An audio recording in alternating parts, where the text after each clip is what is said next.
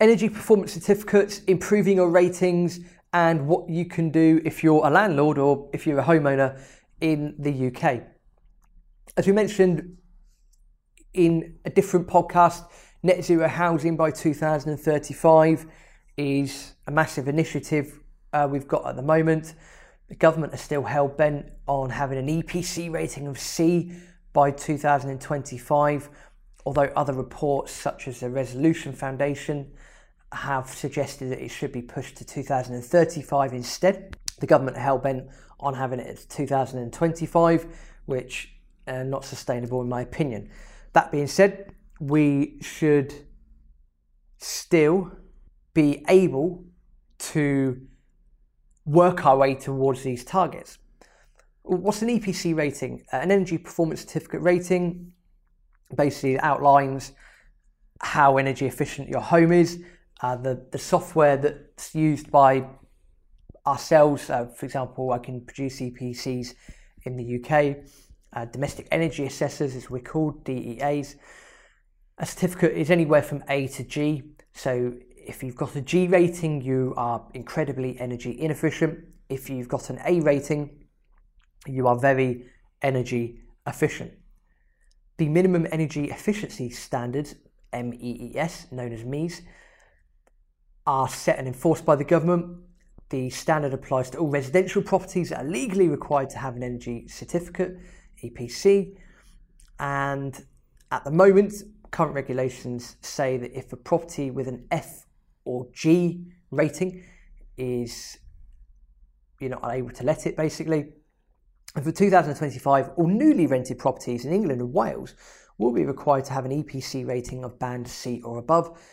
From December 2028, this applies to all rented properties. On top of that, chuck in a bit of net zero carbon housing by 2035 as well. And it all sounds like we're moving in the right direction. However, as we've covered before on other podcasts, a concern for people is that how they're going to afford to do this, because retrofitting homes is not cheap. And it seems to be at the moment that if you are a homeowner, then the government are doing their absolute finest to try and subsidise where possible. But if you're a landlord, in quite a few areas, they're not interested. It's up to the landlord to do that. Biggest challenges that we have are a lot of housing stock in the UK are solid brick properties, rows and rows of terrace properties. They are very difficult to insulate, and they're not necessarily cost effective to insulate either, because they are predominantly solid brick, i.e. there is no insulation there. It's exactly what it says in the tin, it's just solid brick.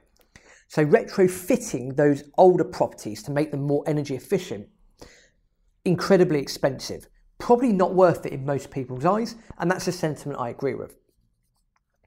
But the purpose of this podcast is to say or give you ideas of how you can look at either your own home, or if you're a landlord, how you can look at insulating moving forwards.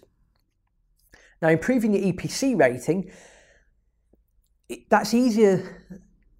It sounds easy, but it's not, because there's a lot of determining factors that make up an energy efficiency rating. It's not just about the walls as such. The biggest determining factor at the time of recording this is the year that the home was built. So if you are dealing with a home that was built in 1900, the chances are, depending on what other things are like in that home, the chances are your energy rating is going to be lower than, say, a home that was built in 1970s, for example. So the biggest determining factor at the moment is the age of the home, when the home was built. But there are loads of ways to improve an energy performance rating. So when we do energy certificates, we're always looking out for the following things. Lighting.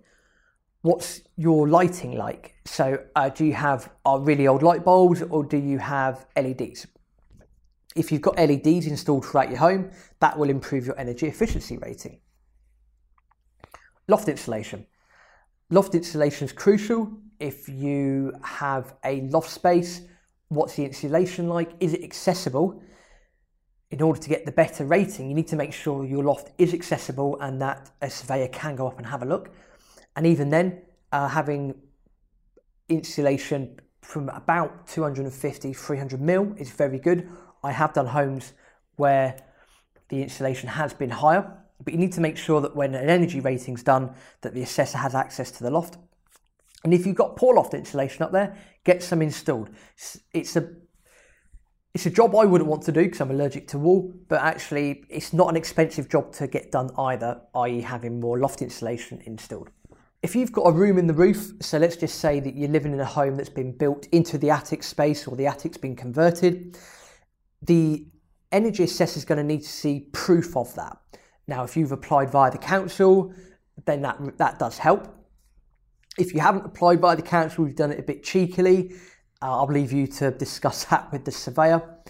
Otherwise, us surveyors have to go on when the home was built. So we have to make the assumption it was built like that. And that can have a negative impact on your energy performance certificate rating. So again, with your room in the roof, do you have proof of insulation? If not, is there a hatch that goes into the eaves that the surveyor can then see the insulation? If they can do that, yes, that's going to help you because it means that can be recorded better. If there is no access, that's going to work against you and your energy performance certificate rating. Draft proofing. If you're living in a bit of an old school house, old school home, do you have draft proofing on your windows and your doors? If you do, that's going to add a couple of points possibly to your rating. Replacing your boiler. Now this is easier said than done, but if you've got a really old gas boiler or you've got a back boiler, then getting an up-to-date condensing combi boiler is really going to help.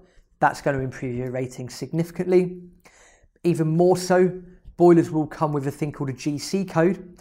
If the energy assessor has that GC code, that's going to really help the energy performance certificate rating.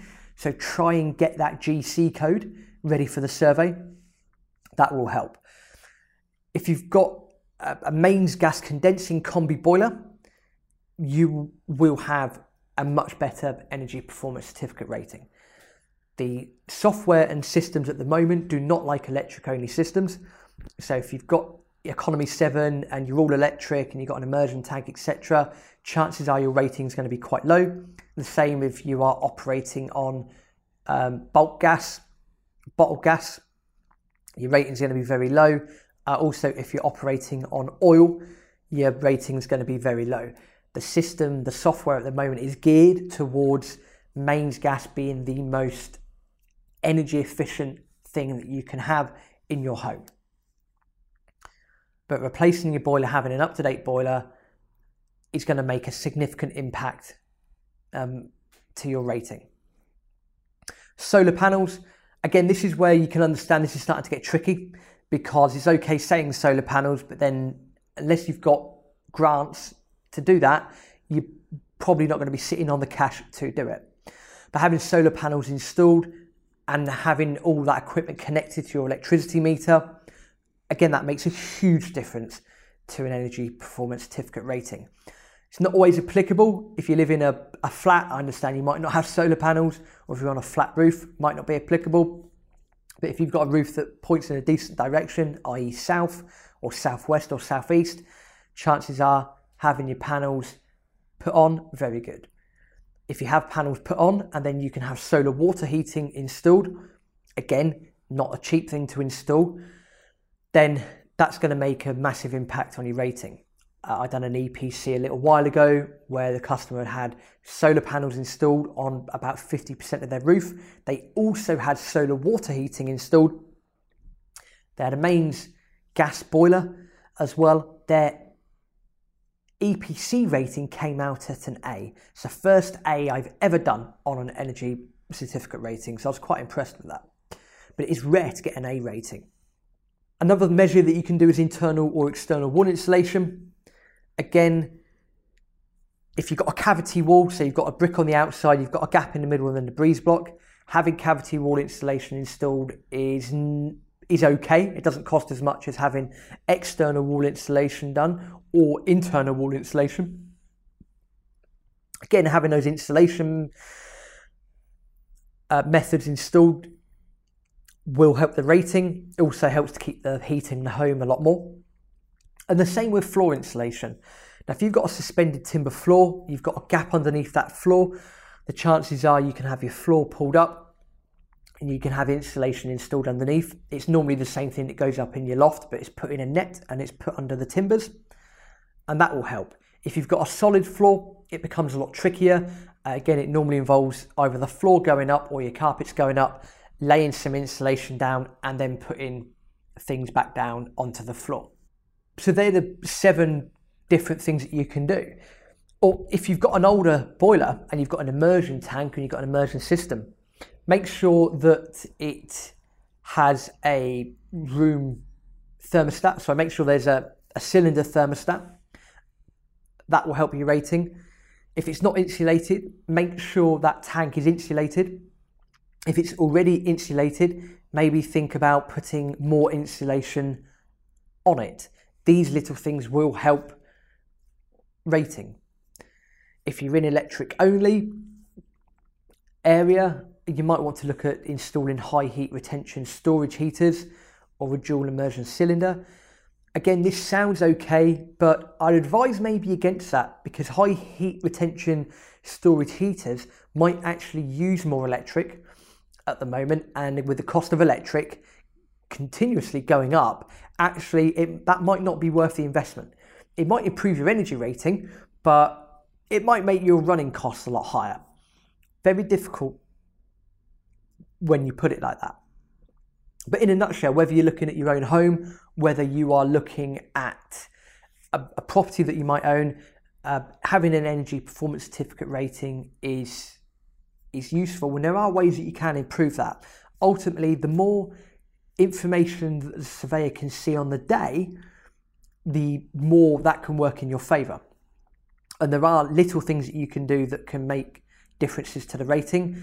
Ultimately, with this drive towards eco-friendly housing and net zero housing by 2035 and all of that, a lot of the measures require quite a substantial amount of capital, and a lot of people do not have that capital ready to go. And even if they did, they're probably not thinking about improving their energy rating. They're more than likely thinking about going on holiday or saving for the kids to go to university or whatever it might be. And there's nothing wrong with that. It's really, I say, it's down to the government, because if people keep pushing this net zero housing and carbon this and carbon that, ultimately, I say the government's going to have to pay for it. They're going to have to fork out the funds somehow, but ultimately that might mean more currency creation, which leads to higher inflation. Or if they're footing the bill now, that means future generations are ultimately going to probably be paying that back in tax, I imagine. So quick summary, how to improve your energy performance certificate rating. Replace your boiler, mains gas is the way forward. If you're not able to do that, at least make sure you've got the GC code available for the surveyor, because that will help. If you've got single glazed windows, replace them for double glazing. UPVC frames are better than wooden frames and aluminium frames. Solar panels, solar water heating. If you're getting that done, make sure that's all connected to your electricity meter. External or internal wall insulation as well. They're the more expensive things to do. Other things that you can do: loft insulation, room in the roof insulation. Make sure there's proof, make sure these areas are accessible to the surveyor. That will help you. Low energy lighting, put LEDs throughout your home. That will help. Draft proofing your windows and doors as well, especially the doors. That'd be very, very useful.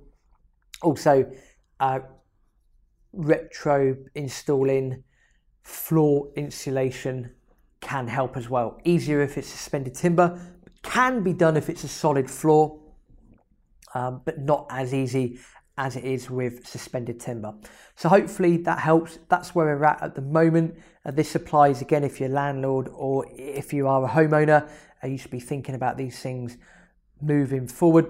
Ultimately, again, we should all be a little bit more aware and more socially conscious. So I do agree with the sentiment slightly, but the way it's been forced down our throats isn't necessarily the best thing in my opinion. But that being said, from an energy point of view, hopefully these things help, and hopefully there's some extra information there that helps you if you're getting a new energy certificate and you're speaking to the assessor. There are other things that you can do that's going to help the assessor as well, and that will hopefully positively impact your energy performance certificate rating.